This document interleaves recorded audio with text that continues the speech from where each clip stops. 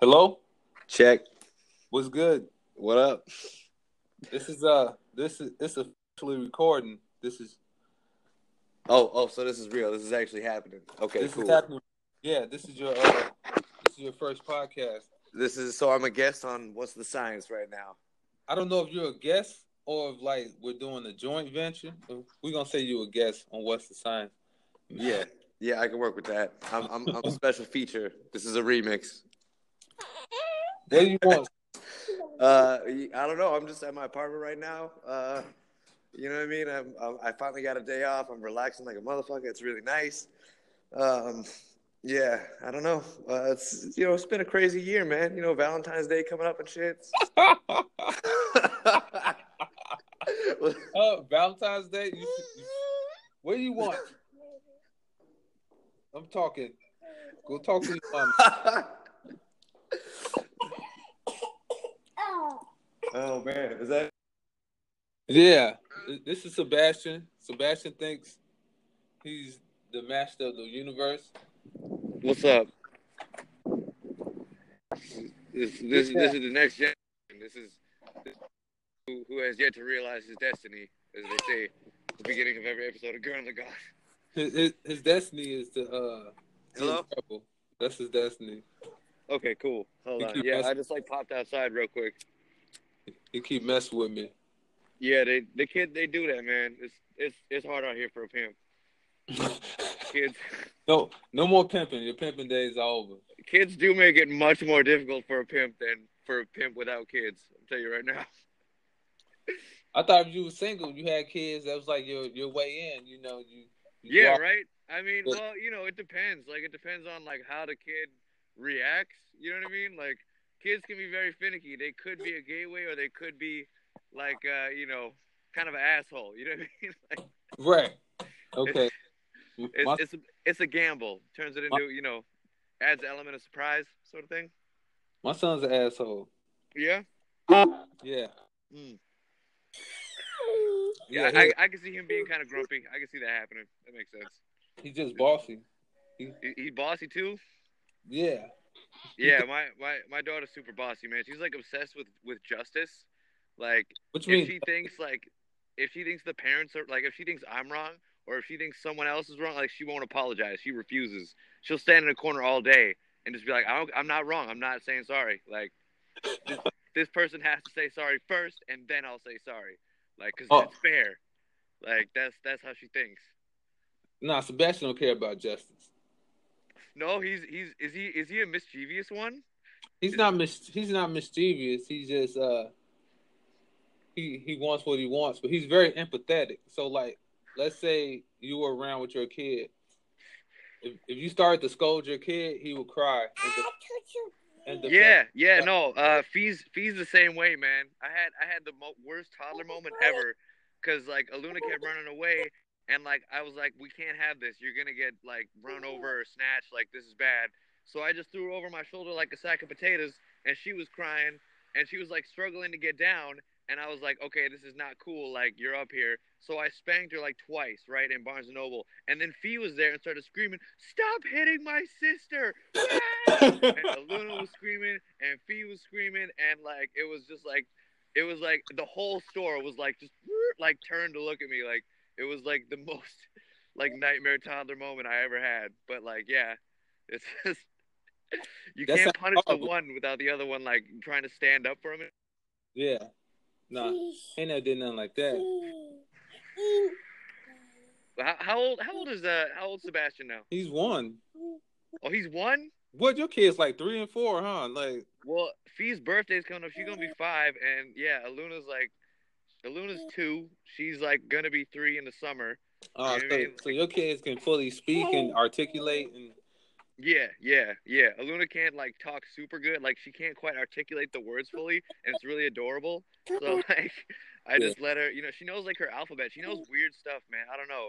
It's hard to tell what she knows, and like, she's real low key and kind of like I'm not sure how to read her. You know what I mean? Like, see, I thought that was just me. Like my wife, she's like, I guess they have a psychic link from him being in the womb. Yeah. So all his gibberish, like, she understands. And yeah. I'm like, he's like, oh, he just said that, and you're like, what? I'm like, he didn't say anything, you know. Right. And she was like, yes, he did. He wants this, or he's asking about that. And sometimes he surprises me, and he says stuff, you know, very clearly. So, like, you know, he be saying his ABCs. You know, he can. One day we got him. He counted to 10. All that jazz. So yeah. Yeah, he's counting to 10 at one.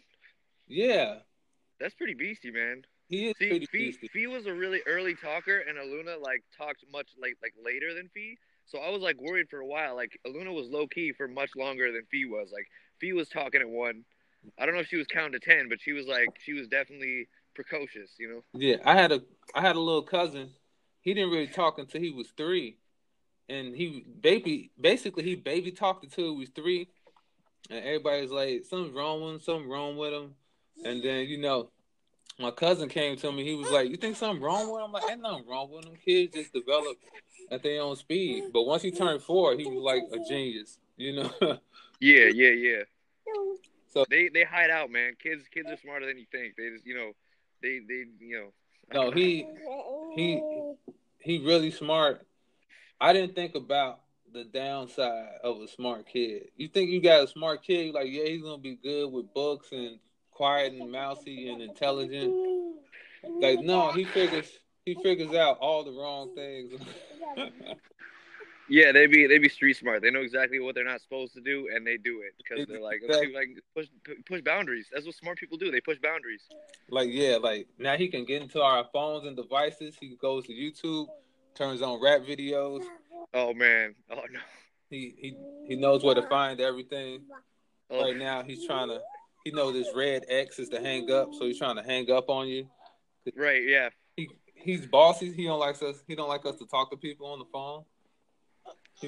He wants the full attention, yeah. He's like a controlling, like, abusive boyfriend, you know? Oh yeah. Yeah, who you talking to? He's like, let me see that phone. Like, what's this nigga name? Who's right. Mark? That's my mom. Well, she's a guy, so shit. Well, anywho's, yeah, man. So what else you been up to other than dad stuff? What's been occupying the time? Writing more stories, more comics. I just be drawing. I'll be trying to draw. I try to squeeze something in there. Other than that, and work is all dad stuff. It's just like, I don't know, like, cause I helped my mom raise my brothers and sisters and cousins, and I've been taking care of kids my whole life. I figured, like, man, I got this in the bag. It's gonna be easy. And I didn't know how all-encompassing dad stuff would be. It's a full time. It's a full-time thing. You know what I mean? At least, yeah. Yeah. Yeah. It takes a village, man. Like, you know, you guys got friends and stuff and babysitters, or you guys just? No, we don't. I can see that. Yeah, I can see you guys being very like ivory tower, like mountaintop parents. That's exactly. Like, no one can babysit our child. Yeah. I get that. Special.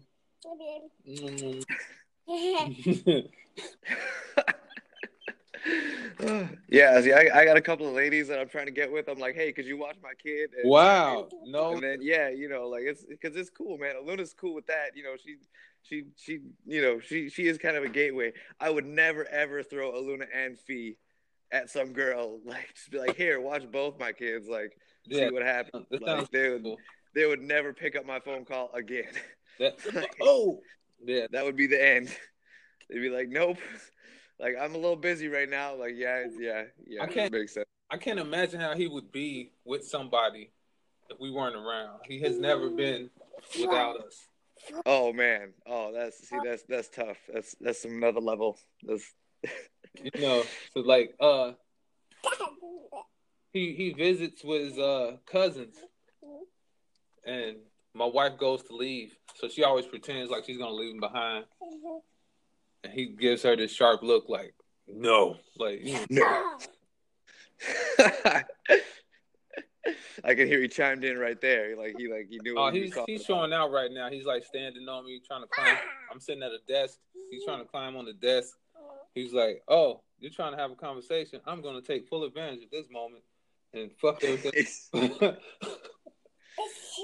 So I'm finna like throw him off me, and he's gonna cry, and I'm gonna laugh at him. Oh man. I could. Well, yeah. I wouldn't mind seeing that. You know what I mean? Seeing, Why you want to see my son cry? man, I don't know. Just what that one Jay-Z song? He's like, and when your dad ain't around, I spank your kid. Like, that's some close brother shit. Like, you. No, you can't mess with that. No, it's not yours. It's mine. Sit now. Sit down. Sit or get down. There you go. Sit down. You're good. Yay, you're good. Yay. What? You gonna do what? Who you talking to? Whatever. I can tell you guys are gonna bump heads quite a bit. Oh yeah. Great. Like he real possessive over my wife. Yeah. Oh yeah. Give my wife kisses or hugs. He come over there like. So we fight over her a lot. Yeah. I started that. I shouldn't have started that because like he was like really young, and like they'll be nuzzled up, and I mess with him like my wife, mine. So yeah. He took that as a personal challenge. He's like, "Oh, we gonna see who she belongs to." Yeah. Well, that's a tough one, man. That's that's gonna be a continuous running theme. You know what I mean? Throughout. Yeah, so he turned 15 and get a new girl. Right. Yeah. And then all that fun stuff starts. You know what I mean? My son is girl crazy. Oh yeah. Like he's one. We're in public. He sees a girl. He like gives her the eye. Starts smiling like, "What's up?" You know what I'm saying? Like, how you doing? Basically, I'm like, I didn't know a 1-year-old could do that. Does he have a racial preference? He used to, but now he doesn't. He used to have a racial preference, like for black girls. Yeah. Now he doesn't even have a preference for attractiveness. He doesn't care. Oh man. Like I don't know when it changed, but one day we was on the bus and there was just some huge old random lady, and he just looking at her like, "What's up, girl? What's good? You look lonely." I'm like, "Son, have some standards." And he like, "Nah, man, fuck standards."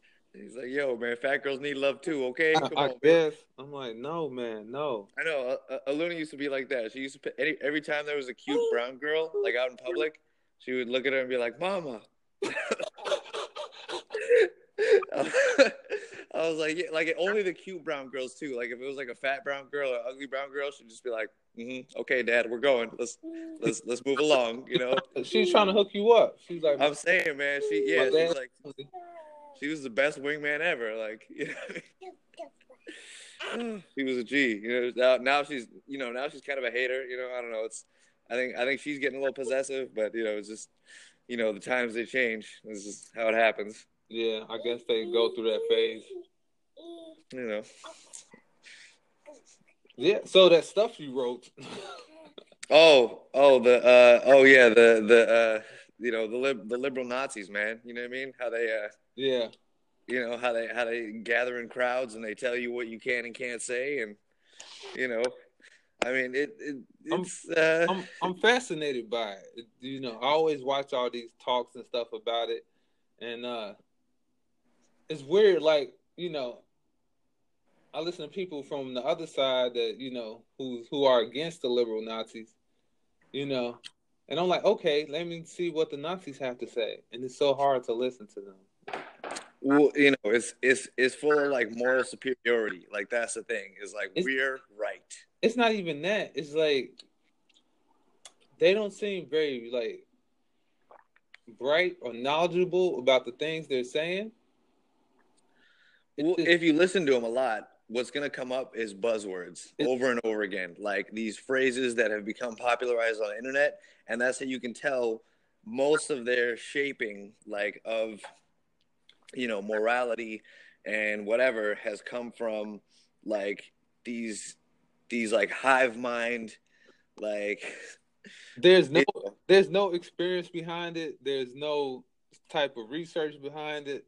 It's like complete. well, the research is like just for their own like confirmation. You know what I mean? Like they'll go through these different like channels and these sites, and then they'll be like, oh, okay, like this is, you know, this is how the world works. This is how I should be thinking, and this is how everyone who around me, like who I'm friends with, is thinking. You know what I mean? So like to keep up and to like enforce, like embrace like this worldview, like we all use the same terminology and we get it from the same place. You know what I mean? Like that's like the first thing that came up was like black people can't be racist.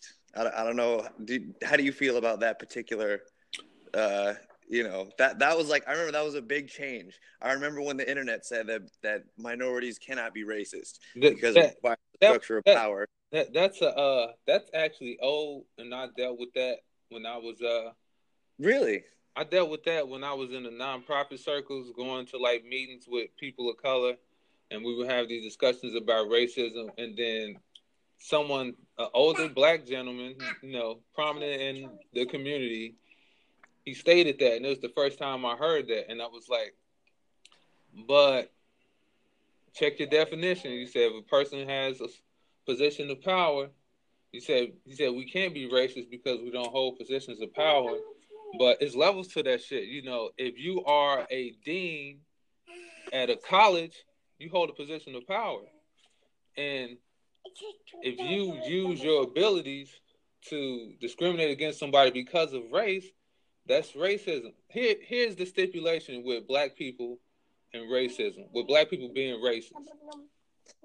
Black people in positions of power are verbally racist against white people. They're systematically racist against other blacks.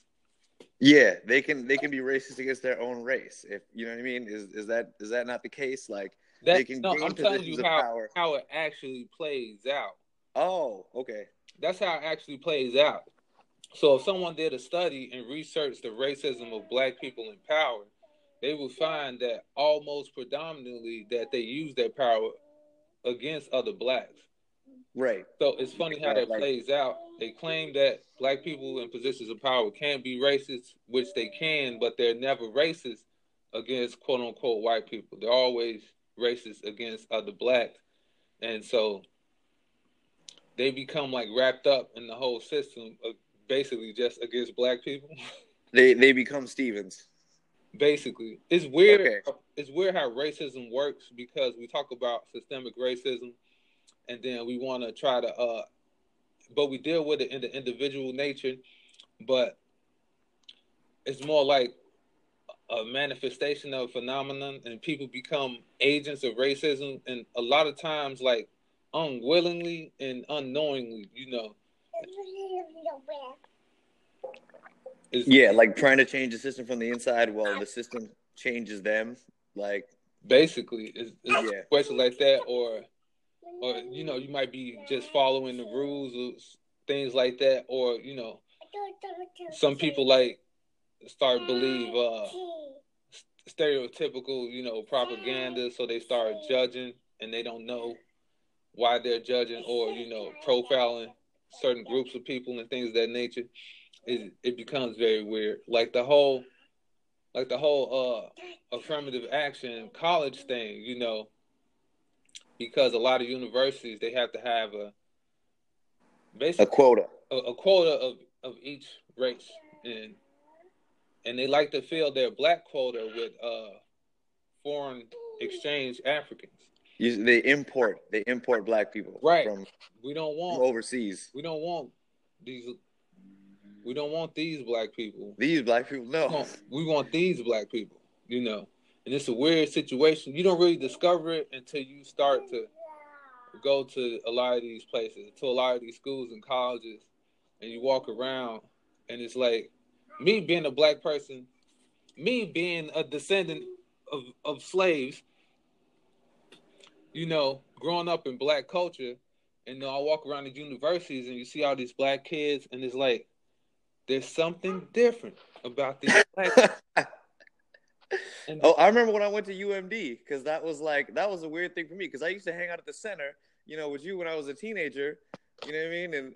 And that's where it's a very collective gathering hotspot of African Americans in Duluth, right?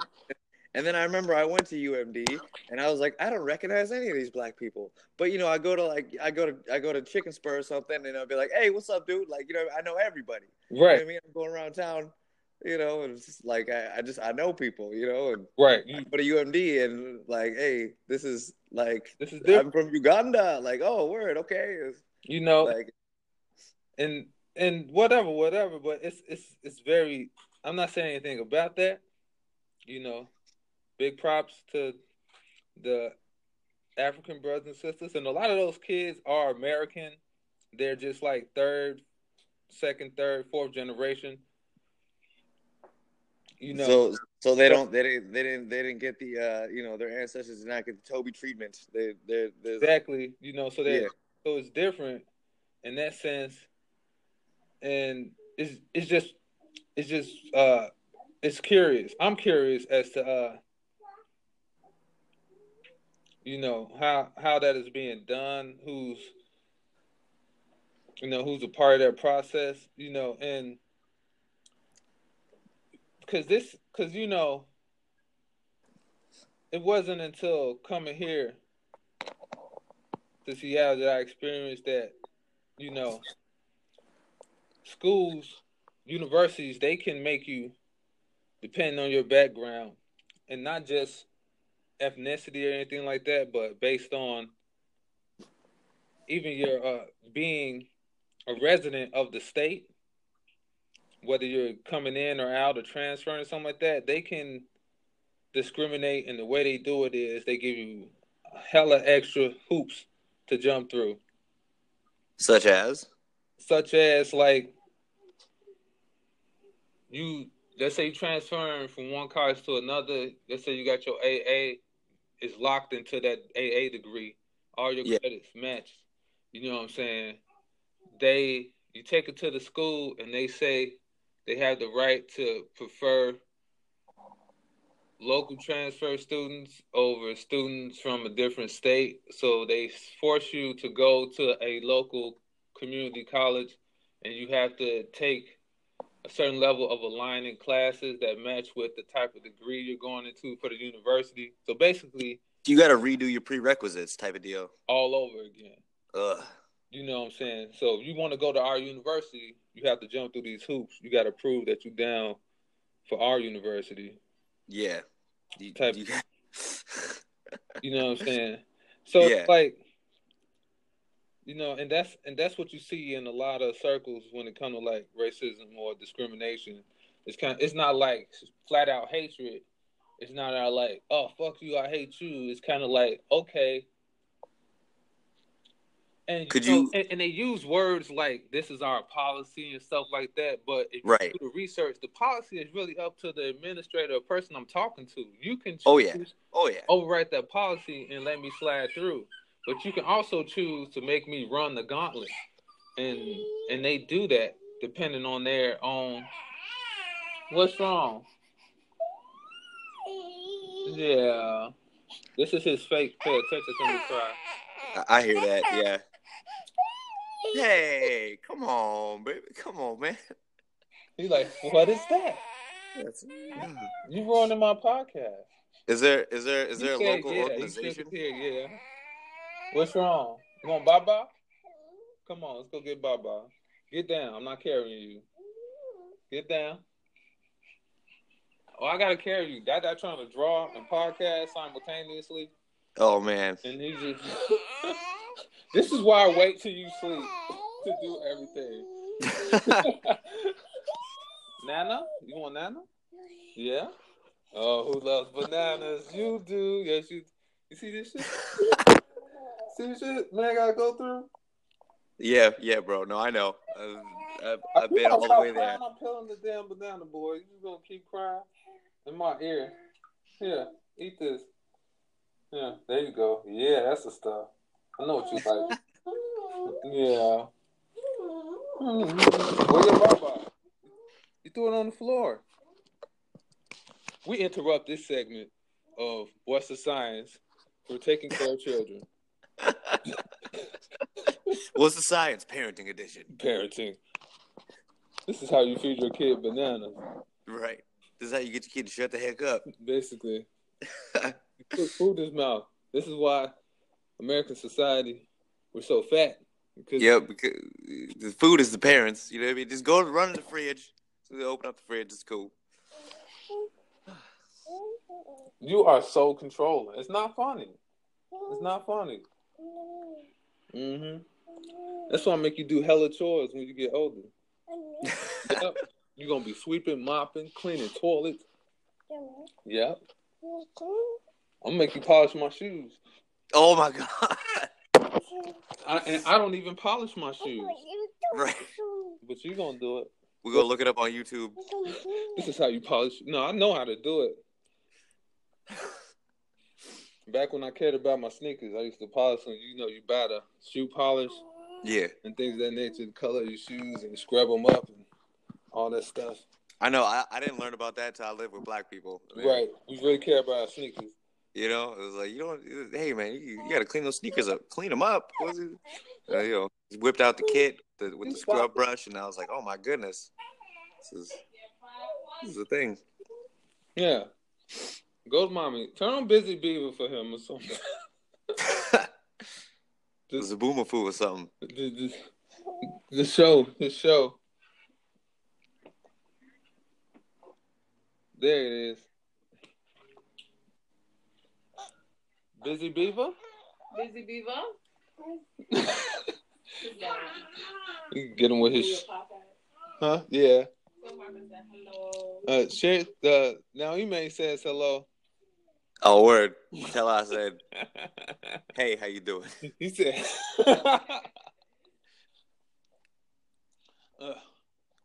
Anyway, what were we talking about?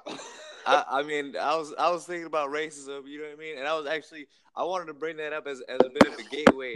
I've been reading this book, bro. I just started this great book. And it's about morals and ethics, right? Okay. It's called How Should We Live by some dude named like Podman or something. I don't know. But the whole thing is filled with all these great these moral questions. Right. You know? My roommate Miri, she's a fantastic artist. She's awesome. She took it in college as about, you know, like how morals, how to be moral in the world. And it was like community college class. It was the hardest class she ever took. And I was like, what, you know, so I opened up this book. It's full of all these like moral quandaries. Right. Like in the first chapter, it talks about these exercises. Like it talks about Lord of the Flies and how people disintegrate into beasts and animals and you know, creatures of that nature. You know what I mean? Chicago. Yeah. When you leave kids alone and you know, untethered by you know culture and the veneer of society, they become savage and you know, things happen. They kill each other. Yes, yeah. That's what happened to Lord of the Flies. Basically, a bunch of kids on an island. I love the book. You know, yeah. I actually really want to read it now, just from the introduction. Is talking about it, and well, at the end of the you know, the end of the thing, there's some new feminist moralists who believe that this book is not realistic because what would have happened if there was a girl on the island? And oh shit! I know, right? Like at that point, I remembered Akira, and I was like, I think it would have been a much darker book. Really? Like, there was no girl on the island for good. That would have been even more of a horror story. But and then it was like, what if Lord of the Flies was all girls? What if it was just a whole like island of prepubescent girls? What would have happened? The same thing. I mean, right? Like, come on, bro. Like, have they not met middle school girls? Vicious. They have absolutely vicious. Okay, you know they worse than the guys. I'm saying, like, so, you know, feminist girl. She has a romantic. Women are terrifying, man. I'm scared of women. Like, you know, really, they're just scary creatures. They have powers that we cannot fathom. So she has a very romantic view of just young girls. She's like, oh, they're just butterflies and rainbows. And yeah, me too, man. You definitely gonna need to let me talk to your son about you know, because I thought the same thing. You know what I mean? No, I no, oh, no. They're horrible. yeah. It's. I mean, These monsters, the monster uh, creatures. I mean, I learned the hard way. Speaking of Valentine's Day, coming up, this is a 1 year anniversary for me. This is a 1 year anniversary of that time I got chlamydia from my fiance. So Whoa, it's a whoa, big. too much information. I was saying, bro, this is a big year for me. You know what I mean? Shit. It's been a rough year. You know You know what I'm what? talking about? You need to learn to forgive. It's gonna be tough, man. It's hard. You know. Don't let that ruin you. You know, you've given enough time and energy to a situation. Situation is over. Let that go. Not for that person. Don't forgive for them. Forgive for you. I'd come to a nice equilibrium. I remember at one point last year, I was like, you know what? I don't blame her, blah, blah, blah. Like, and then I opened up the gateway and she came in again and, What? with like a wrecking ball, she just can't. See, some people you're don't know when to like, quit. You know what I mean? You're acting like an addict.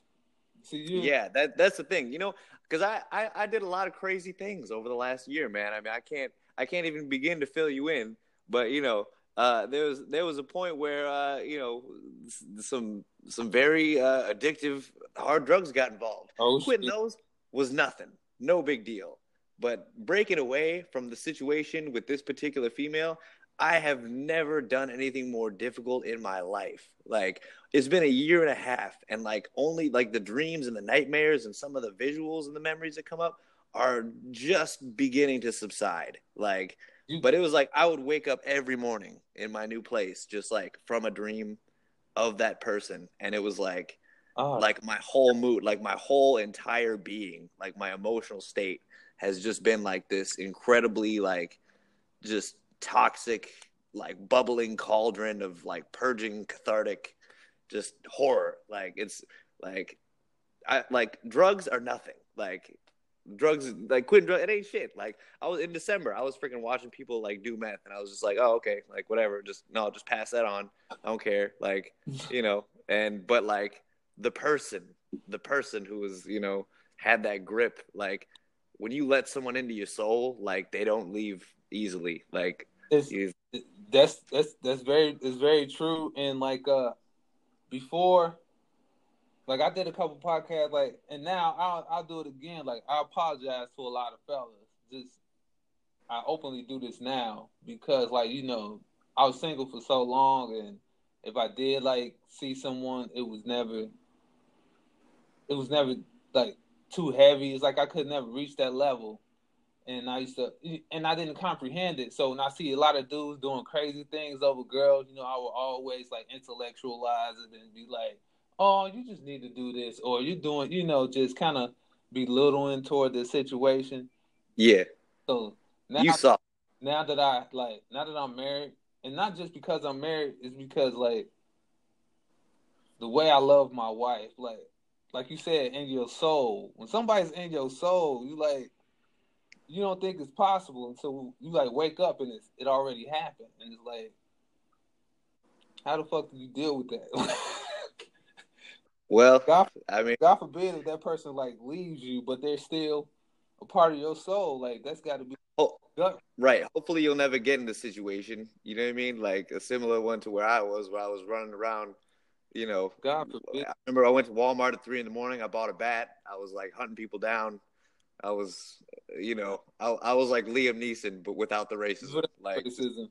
No, yeah. Like, I'm finna defend Liam Neeson real quick. Oh my God.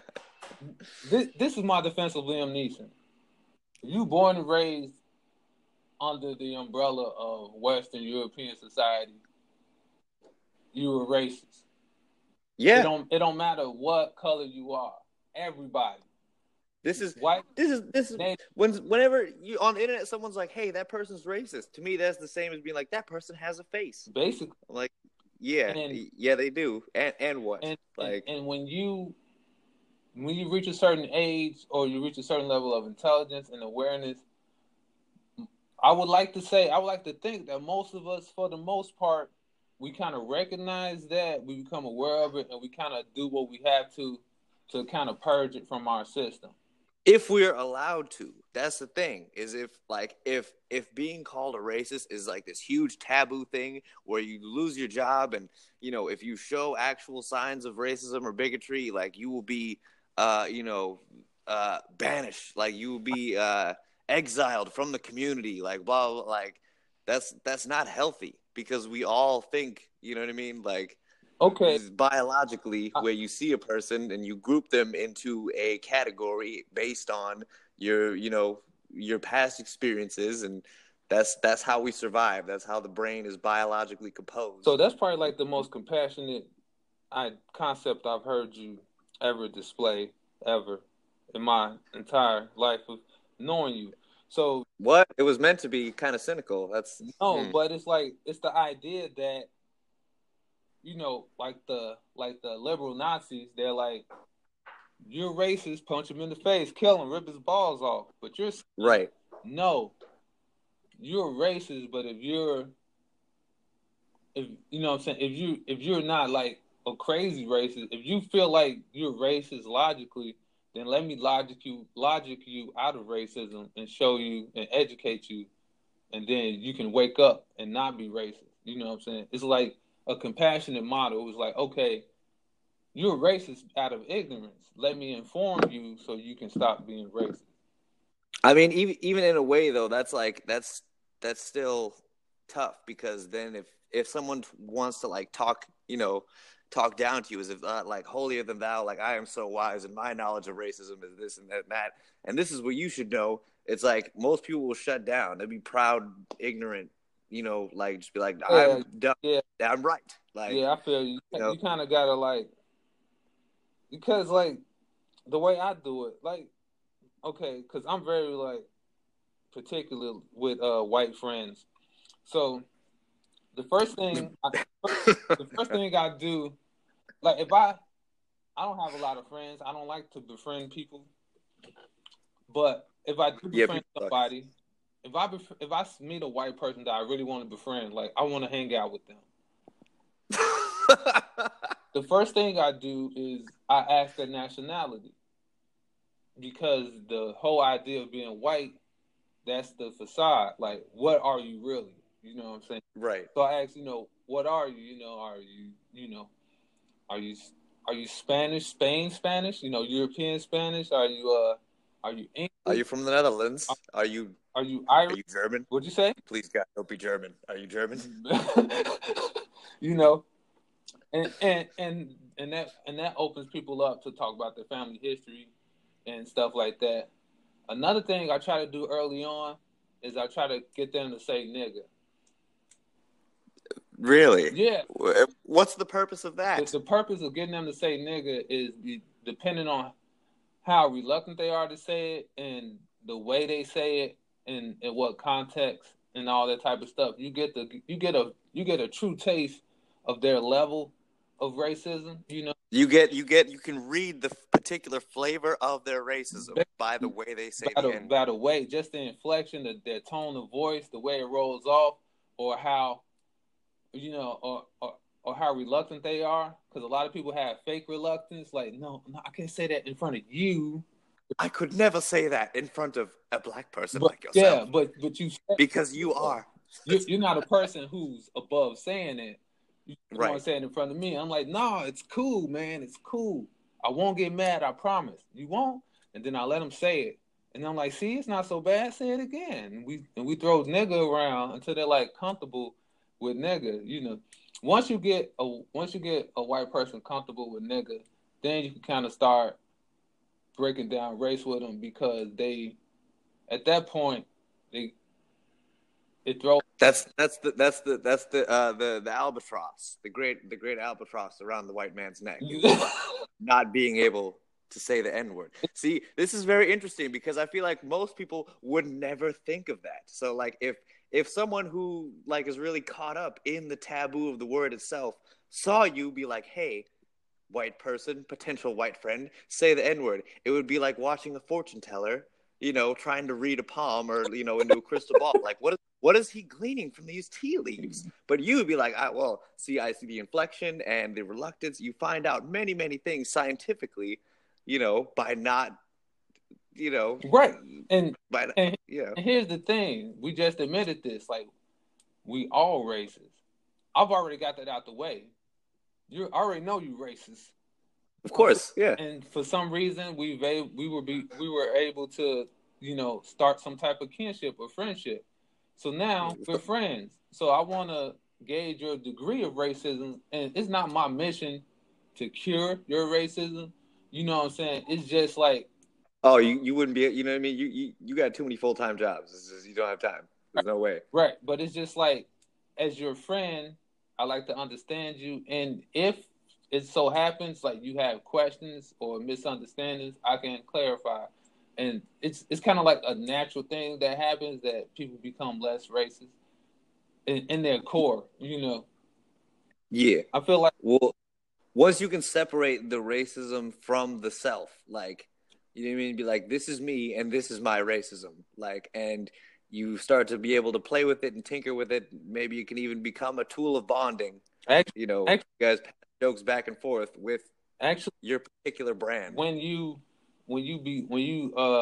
create true kinship and friendship and companionship with people of other races, you kind of do that because you start bonding more on a human level. And then, especially when you get to the point where you can make racist jokes with each other, then you separated race from each other. From the person, yeah. You're like, this is a person first, and second, this is a person of color or not, Because when you start to bond people on a human level, then you can see that the idea of race, it really does become a joke. It's so ridiculous. Like, when you really stop and think about it, like, that's utterly ridiculous. Like, it's hilarious, like, really. Me, or you don't like me, or because of what? Right. Again, that's just like saying you don't like me because the color of my jeans. Like, you got on blue. You wearing the wrong colors. I don't like it. Gangbangers, right? You wearing red, I'm wearing blue. We gotta kill each other. It's like Hatfield McCoy shit. Yeah. It's utterly ridiculous. So it's like, why is it that was one of the questions in that moral book, was that one of them was like, this is very much a white person problem. It was like, let's say you and 20 friends have decided to go spelunking. Spelunking? Yes, this is a very white person dilemma. Cave diving. Moral one. Yeah, cave. Well, I thought it was like bungee jumping in a cave or something. I don't know. You take cords, and a lot of caves have deep chasms. So basically, you jettison yourself down into that chasm using the cord as a safety. That actually sounds really fun. And you dive down like, and sometimes you can go fast, but you don't want to. It's dangerous. You might hit the bottom.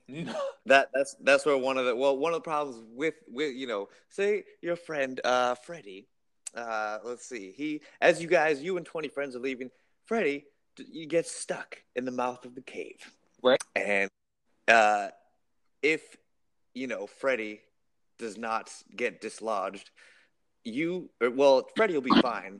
The tide is rising, and you and your 20 friends will all drown. Freddie will be fine, but fortuitously, you have a stick of dynamite. What do you do? And I think almost 100% of people would be like, I would blow Freddie's fat ass the fuck up. We getting out of there. And, there's ways you could alter it, though. You know what I mean? I think if me and Quentin were there, we would just be arguing about which one gets to blow Freddie the fuck up. Be like, I'm doing it. No, I'm going to do it. But, I would stick the dynamite right up Freddie's ass. But no, say you and your 20 friends are white and Freddie is black. Oh, shit. Right? And not only that, but you personally twisted his arm. Freddie didn't want to come spelunking. You said, come on, Freddie, you have to expand your horizons. You can't just play basketball and smoke Newports every weekend. Come spelunking. You have to do it. You're the only one who has the dynamite. Nobody knows you have the dynamite. Oh, shit. So if you use it, you basically killed Freddie. You convinced him to come along. You got him into the situation. You killed him. Just altering things in little ways. Is that an act of racism? If you and your 20 friends are white and Freddie is black, is it an act of racism? If it makes it, yes. If three of the friends are like, one of them's a lawyer, one of them's a policeman, and one of them's a judge, and they're all white, and they figure out a way to lie so you completely get in trouble, yes, that's an act of racism. Really? But I mean, I feel like if it's easier to blow Freddie up because he's black, that's not an act of racism, because that's what it's getting at. It's like, is it easier to take his life because he's other? And right, that's kind of like a human condition, and it's like that's kind of a little bit of the racist in you, you know. And at the end of the day, you want to push white and black and make black the victim in that situation. You turn that right around, and the black person will do the same thing. It'll be easier for them to kill the white person, just because of how we are indoctrinated with this other mentality. right. If it's 20 black people behind a white person named Freddie, and they start talking about the history of slavery and blah blah blah. Maybe Freddie's a first generation Irish immigrant. He doesn't know what the heck anyone's talking about, but he hears something in the cave about mass of this and blah blah blah that, and like he knows he's gonna get blown up Basically, because he's white. Like, yeah, and that's just what it is, So it's a deeper dilemma, and actually, it's not that deep of a dilemma, because it's like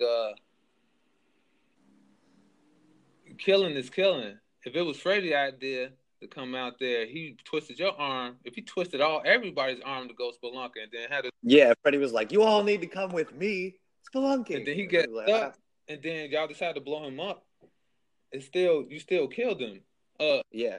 My whole idea of it is, and this is my personal take. Like, I consider myself a very moral person, and at times I will forego my morals, but I have the idea of like survival trumps morality.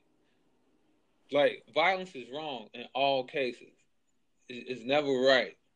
Right. But if someone is attacking me and trying to take my life, I feel justified in committing great acts of violence against them, even at the cost of their life. Yeah. Does that make me right? No. Morally, I was wrong. The violence was evil, but I'm justified in my act of survival. I have the right to protect my person, right. or the persons of people that I deem to care about. Yeah. So it doesn't make the violence morally just. It's just my survival trumps morality, Well, the thing about moral questions like that is, people, when you get like the pro-life crowd, you know what I mean? Because they feel morally justified in saying that, hey, like, what, like the left would be like, if any act of racism, silence always helps the oppressor. Isn't that the same moral justification for pro-life people? They're saying, if I'm silent about this baby murder, blah blah blah blah, then okay, just but let people get away with murder. if I keep the baby, if I don't abort the baby, are you gonna adopt it? Right. The same person who says don't, the same person who says don't abort the baby, they don't want to give money to poor people. Right. Well, that's would giving money help the poor person, or would they just spend it on crack? That's because you just helped me create another poor person because you wanted me to keep the baby. Right. But who's gonna take responsibility for this life? Like, that was in a Chuck Palahniuk book. The dude would fake choking in restaurants so that people would save him, because after they saved him, they would feel responsible for his life, and then he would scam money from them. Right. And I'm actually against abortion, but I'm not gonna tell anybody that they. Right, that's someone else's decision that they have to make. That's your body. I also feel like if you're a person and you have something, you have the right to choose what's in your body. Like, if you're a woman and you don't want to be pregnant, you have the right to choose to carry that. If you want to get rid of it, get rid of it. But I don't make any qualms about, is it baby murder? Yeah. But you know what I'm saying? It's like, I think we're too hung up on death. Like, I see what you mean. Yeah. I'm not saying we shouldn't take death so seriously, but we should have a better understanding of it, and we shouldn't have a fear of it, and we should understand that, like, it's a part of life. Some of us gotta die, you know. Like if you watch YouTube a lot, YouTube throws these ads at you, and you get the same type of ads all the time. But a lot of them, the ads I get don't make sense because I watch anime and podcasts all day, and I get like these commercials for Danks. It's a weed store. They're like, oh, you watch anime, you must be getting hacked. Basically, and I also get these commercials. It's like it's a Microsoft commercial, and then the commercial is full of a bunch of like deformed kids. They were born with deformities. Some don't have a hand. One kid had like the shape of a foot on his arm, like a hand. Ooh. There's all these kids born with deformities. And I'm finna sound like an asshole. I'm probably finna ruin my life with this. But let's go. I felt like I'm watching this and I was like, I'll try to follow up with something worse. Right. I'm watching this commercial like, this is proof that we have escaped natural selection. What do you say, Dottie? Species, if we were still subject to natural selection, those children would not be here. Well, are you gonna be Thanos over here, bro? What I'm not saying they shouldn't be here. I'm just saying they're here. They're here. What does it mean? What do you do if deformed ass Freddy is out here looking at you with sad eyes on the street, begging for change? What do you do? You have a stick of dynamite. See, that's the same thing because it's like it's easy to kill Freddy because he has one of those little hands. He got a foot on his head. You know, is it? Oh my God! Look at all the prejudices we got built into our society, human culture, and how much of that is wired naturally, That is a good question. Because it's like, do you think some people are wired more naturally to feel compassion, or other people are wired by conditioning over and over again to feel a certain type of compassion for a certain type of people at certain times?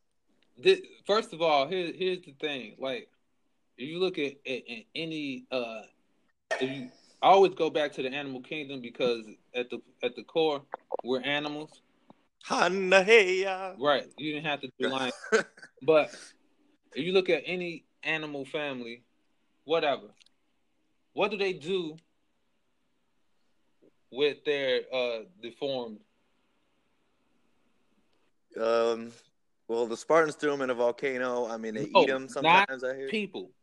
Animals, cats, dogs, lions, zebras, insects, if they give birth to a deformed, if one of their kids come out deformed during birth, what do? They leave it in the tall grass, or do they kill it? I don't know. They typically kill them. Damn. Compassionate murder. Euthanasia. They euthanize it with teeth and claw. Like, I've witnessed mother cats give birth to a litter, inspect the litter, and do away with the ones that didn't come out right. Like, the mother will inspect the litter, and that's cold. If you missing a paw, my nigga, like, you ain't gonna make it. You ain't coming out of this alive. You know what I'm saying? Right. But you can go the Thanos route and say that's compassionate because I just saved you a life of suffering, and if death is life and life is death, then you'll just come back again, Hopefully, you do it right in the womb this time. You know what I mean? Yeah. get your shit together, grow a leg. Damn, bro. Oh, we can't do podcasts. We're gonna get in trouble. This is so great. Oh. No, you know what's awesome? Every time I have like some 20-something-year-old come to me with a problem, you know what I mean? Anyone from like 15 to like 25, right? Right. They'll be like, "Hey, Mark, blah blah blah. I have this problem." It doesn't happen a lot because they tend to know what how I feel about it. But once in a while, they'll be like, "Hey, what do I do? This and this and this and A and B and C and all these variables." And I just sit there and I contemplate for a second with my chin in my hand and I go, get life's dick out of your mouth. And then I walk away because it's the perfect phrase and it works. It works every time. What? So you telling me when you tell it to them, they like get their shit together? Like, yeah, I've seen it happen, bro. It's literally the ultimate. Like, it's anyone 15, 25, any problem, get life's dick out of your mouth.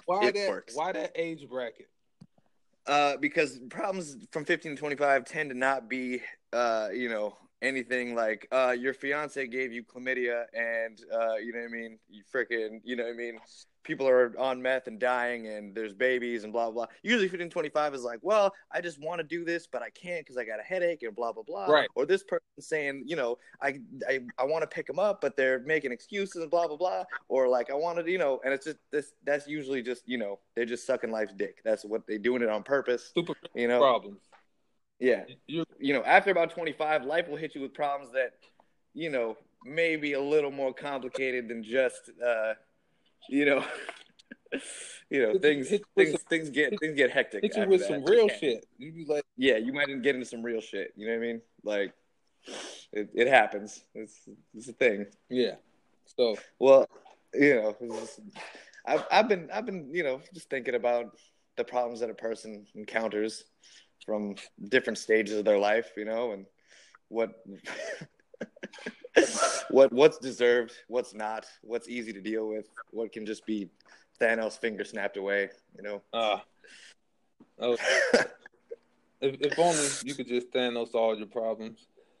Oh man, it's it requires great sacrifice, great sacrifice. You have to sacrifice everything sometimes. Yeah, and that's just what it is. That's just life. And even if, like, let's say you achieve some type of wealth or something, like, imagine what that person had to sacrifice to get there, and what they got to sacrifice every day to keep that shit. Like, you see somebody like Brad Pitt, and you're like, oh, he got it made. He rich. He's an actor. You don't know what he's sacrificing day to day just to keep that $1 million mansion and make sure he gets the next movie so he could pay his bills. Not only that, even with that, he still got divorced. You know what I mean? Like, shit's hard out here. Even if you're a millionaire pimp. You don't know what he sacrificed to get there. He probably came past Harvey Weinstein. He's like, I'm not into ladies, but you're kind of pretty. Right. We'll never know. The world may never know. Terry Crews, me too. You heard about Terry Crews? Yeah, I heard about Terry Crews, bro. You freaking, this is a big, muscly black man. He got some white man play with his booty hole or some shit like that. Shit. I don't even know. And he got. Hey, and that's not even funny. You know what I mean? That's not like it's. Why not? I mean, you can laugh about it. It's rather insensitive to Terry Crews and people who experience similar situations. Yeah. I mean, someone like you and me out here intellectualizing, it's very funny. You know what I mean? The problem of Freddie getting blown up, sticking dynamite up Freddie's ass and blowing his ass to smithereens, that's just very funny.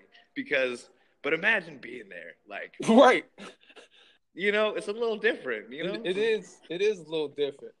So, like, this is how, like, I'm just saying this for any listeners. Like, my mother died. Yeah. Right? Yeah. So, this is how she introduced the concept of her dying. Like, this is when it was like 2004. Like spring of 2005. Mm-hmm. And me and my brothers and sisters and her, we're all sitting in the living room. We're just kicking it, drinking, talking shit. And she just randomly says, she was like, if we was all stuck on the island and we had no food and no water, she was like, if I offered like my body to y'all to cut quarters for sustenance, she was like, who would do it? She hit you with the Last Supper, like, this is my body given for you. And everybody was like, oh, are you crazy? Blah, blah. Oh, shit. And I was like, I'll do it. And then from that point on, we started talking about what to do after she died. Me and hers. Like, she would pull me aside and we would talk about She was like, you ready? Open. Like, basically, she threw a random bullshit, some shit that'll never happen. We don't even swim. We're not getting on a boat. We'll never end up on an island. But she threw a test. She wanted to see whose mind was ready for the concept of after her, of the concept of her dying, the concept of like, who has the mental fortitude to deal with her body, Yeah. and things of that nature. And so I guess that was me. That makes sense. So, so after then, we were talking about it. And so, like, even to this day, like, I talked to my siblings about her death and the stuff. And they was like, this and that. And they was like, and they're like, I'm glad you know what to do. And I was like, I really didn't. All I did was what she told me to do. Everything I did as far as, like, her being cremated and putting the, service together, and those were instructions, And I don't think a lot of people, like I said, we don't know how to handle death. We don't deal with death. We don't want to accept it. And even especially, I think, I can't speak for other communities, but it's a huge problem in the Black community. A lot of people die in the Black community, and they die early for various reasons. And they don't do anything to prepare people around them, and they don't leave nothing behind. They don't even leave like instructions or who's in charge of the body or who's supposed to do this. So you find like a lot of Black families in turmoil around death time, because there's a lot of fighting about who's in charge of this and who's in charge of that and who gets what after that person dies, and it's a lot of chaos around death, and that's because the people don't want to accept death. Like my stepdad, I'm not gonna say he's gonna die soon, but he keeps going to the hospital, like, for the same reasons my mother passed and stuff. And when I speak to him, I always ask him, like, do you get your health insurance? You got your life insurance, this and that? He blows it off. He said, I don't need that. I ain't worried about that. I got my, I'm okay, stuff like that. I'm not saying you're not okay. You could be okay for another 20 years, but be conscious enough to prepare, because what, you're going to leave your kids in a fucked up situation. That shit is expensive. True. You're going to leave your kids in a fucked up situation because you didn't prep for death. Like, my mom barely prepped. Like, I had to really push her. Like, she almost didn't get life insurance. So that was like almost 10 grand just to get her cremated and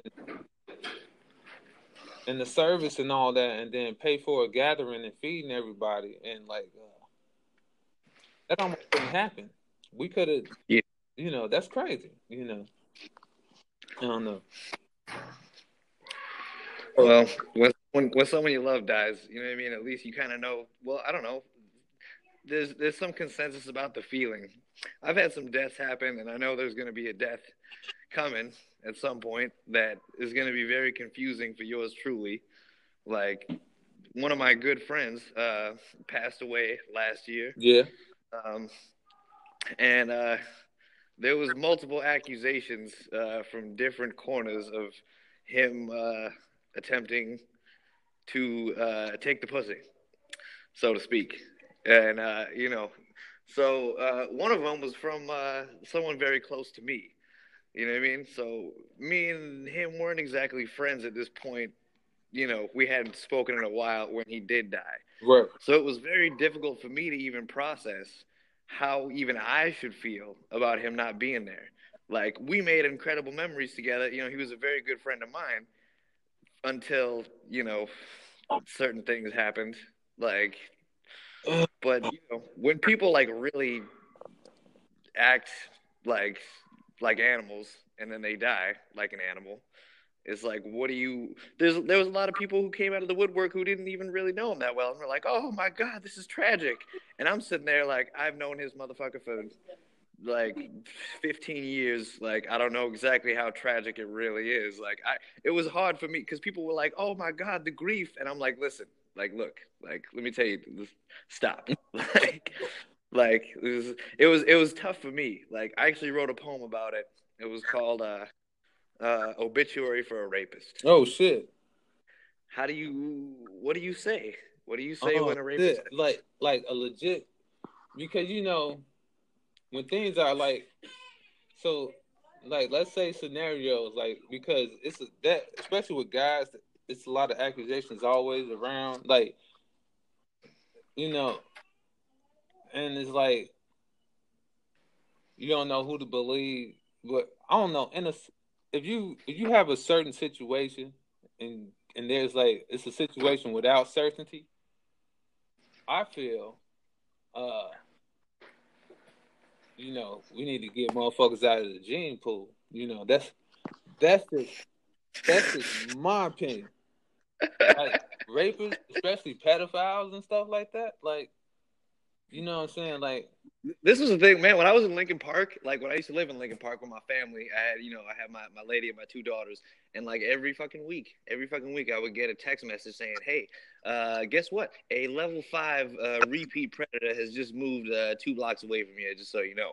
And I'm sitting there like, first of all, I didn't vote for this. Second of all, how do you even become a repeat predator? Like, shouldn't you be dead? Like, shouldn't someone have? it's crazy the leniency rapists get, and they're trying to like the precedence is more and more every year is to treat it more like a mental disability, and they want to give them medication and make it, and it's I don't know if it's true, but like it's a lot of like it's supposed to be organizations that's like pushing for legislation to NAMBLA. make it okay. Yeah, right. Yeah, so they're trying to jump on the LGBTQ XYZ triple X temptation bandwagon for a while. You know what I mean? It was like, hey, this is my sexual orientation, and it's a human. Shit. Yeah, right. That was a scary thing. A lot of people, got very. No, it's not was a scary thing. Like they still It is. exist. Yeah, and they're I mean, you know what I'm saying. Like we don't know who pushing for shit behind. That's why I'm so adverse to the because the LGBTQ. I'm triple X temptation. exactly like they want to infiltrate like schools and things of that nature, and tell kids that it's okay to be gender fluid, or whatever. It's like first of all, anybody who utters that statement, you have no idea. You don't have any comprehension about actual human physiology, psychology. So are you saying it's a mental disorder? What are you saying, Donnie? Human physiology, psychology, and in reference to sexuality. You have no. Are you retarded?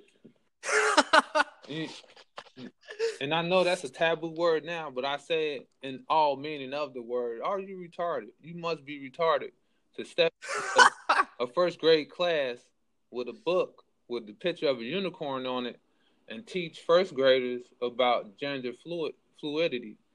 This is the end of your career, by the way. I know. I ain't even started my career, and are you retarded if you're the parent of a kid and before they hit puberty, you let the kid convince you that they are gender fluid and you should start giving them hormones or hormone blockers. And it's like, what? Yeah. Well, first of all, non-vaccinators. I mean, there's so many things. There's so many we could do so many podcasts. There was, there's just so much. First of all, right. Let's start at the beginning. Pause. Okay. First of all, it's like first of all, disclaimer. I'm gonna say like with the number of human beings on the planet,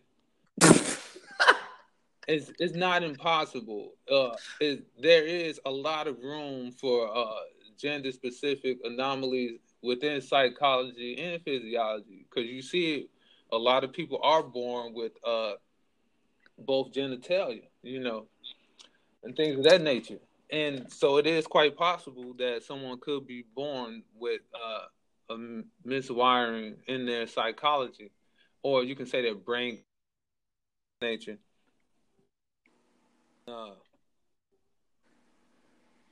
so that someone can be born trans. But Yeah. I think if you really look at What did Dave Chappelle say? He's like, "Hey man, I believe them. I believe that they are what they say they are. Who the fuck just will just cut their dick off? Like, I'm not gonna need this." But if you look at the numbers, most gangster shit I've heard in my life. If you look at the numbers and you look at the mental health of people who go through that before, and after, and then you look at the numbers and see how many people are starting to prescribe to this, you'll see a pattern of just people being an increase of people just jumping on basically like a fad, like the bandwagon. Yes, yeah, it's trending. It's basically, and it's not a true occurrence for a large portion of the people who are staking claim to it, but some people cut their dick. But the what? Because they were fooled into thinking that perhaps they won't need their dick. They weren't fooled. They're really a female deep down. They fooled themselves. And it's sad that you got organizations who they want to, because they're trying to gain power and position, that they use this narration, to propel themselves and push themselves and into different vectors of society. And you got a large portion of people who are basically fooling themselves. Like, you can't really blame the pushers, because that's what they do. They're pushers. They've been pushers. Yeah. Can't knock the hustle, right? Like, I've been a black kid walking down the street with a backpack full of art, going to a comics store, and people stop me a million times, like, "You got some crack? You got some crack?" I'm like, "No, I don't sell crack." Like, why? So that's like the pusher. That's how we met. Funny story. so that's how the pusher is. It's like, you got an identity. You got some identity. How many times you gonna ask? You got some identity. Hey man, you got some more of that identity. He's like, "I do got an identity for you. Subscribe to fit in." And I think it's also a symptom of like the privilege and the luxury of a society like ours, who in our thirst for individuality has really sacrificed any sense of community or any sense of group identity. So you have like a culture of people that really don't have a culture, and there are no rites of passage. There are no determining factors into really like leading people into, because with all the powerful, single-minded individualists in the world who do great things, for the most part, I'll say 80 to 90% of human beings need that group thing. They need the group to at least give them a starting push into who they are. And being an individual is the hardest motherfucking thing, in the world. You need that to tell, to at least give you a stepping stone about, okay, this is who I am. A lot of people, they start from being black. Oh, I'm black, or I'm white, but even that doesn't really mean anything anymore, because all bets are off. Because now you can. When I was young, like, reading comic books wasn't black. I wasn't black because I read comic books and I drew and I watched anime. That's not the case no more. Now it's okay, and nothing's wrong with that. But it's like, now it's easy. There's no definition. All the definitions are gone. So people are so susceptible now that if you can offer them a clear definition of almost anything, and you can butter it up and make it sound nice, add some morality to it, mix in a little bit of... Morality is a hell of a drug. Like, right? Like, that's the thing. Like, if you can get a sense of moral superiority from... Oh, you got them some particular thing. I can be superior to other people? Right. Like, they're in that shit. Yeah. I can bully people with moral superiority? Oh, yes. This is the shit. Right. You know what I mean? Goes... Yeah. Yeah. And you get a little community off of that, you know what I mean? Or a large community online. You can shift communities with certain keywords. You can point them towards directions. You can do many things. Many things. So it's super crazy, you know. What about hoes? Hove? Thoughts? Huh? Like, Horse? yeah, whores. Yeah, talking about whores, people. Right? How about what about horse? You know, this is something that I did want to bring up. And I was curious about. You know, I just been. You know how like certain organizations exist, like there's unions, right? You know how Right? there's unions for the trades, like you're a carpenter or you're an electrician, you can join the carpenters union. You know what I mean? Or you know if you're a person of color, you can join the NAACP, and you know what I mean. Blah blah blah. They'll if you're a hoe, what what do you? Well, there's nothing. There's just you just out here being a hoe on your own, and you know I feel like That's so a person being uh and this is true for men too, because they try to say the nature of men is to be promiscuous, which that's it's some truth to that. But then no one like talks about the psychological component. So like a lot of times, like especially random, dangerous, and frequent promiscuity is a clear sign of uh, deeper psychological damage. oh yeah, oh And yeah. if you speak to these people, they'll seem very normal and calm, and a lot of them didn't really have a lot of traumas in their lives and things of that nature. So, like, what's the problem? But it's something. It might not have been something that happened to them per se, but it's just like their perception of something, or just their misunderstanding, or just like the trauma or the tragedy of like I said, not having that stepping stone of identity. So it's very like traumatic to human beings, and we getting to the point where basically sex becomes a drug. Like, so for them, having a wild night with somebody is like smoking a blunt, or even if you take a puff of a cigarette, you puff the cigarette, it takes the load off, you feel a little calmer, it feels better. You know what I'm saying? Like, sex is just their drug, one of their drugs of choice, you know. And that's all it is, you know. So that's a person who has like deeper issues, and they need to. I agree. I'm talking about the phenomenon itself of there's always going to be hoes, right? Right? I mean, I just think if since we're living in this democracy, you know what I mean, if we do believe in democracy, we should believe that it could be it has to evolve into something that can help everyone. Are you trying You to know, pimp hoes? This sounds like you're trying to pimp hoes right now. look, I'm not saying I'm trying to be. I'm not trying to like lead the charge on this here. Okay, I'm just talking. All right, this is just an idea I've been having. Are there hoes you trying to save?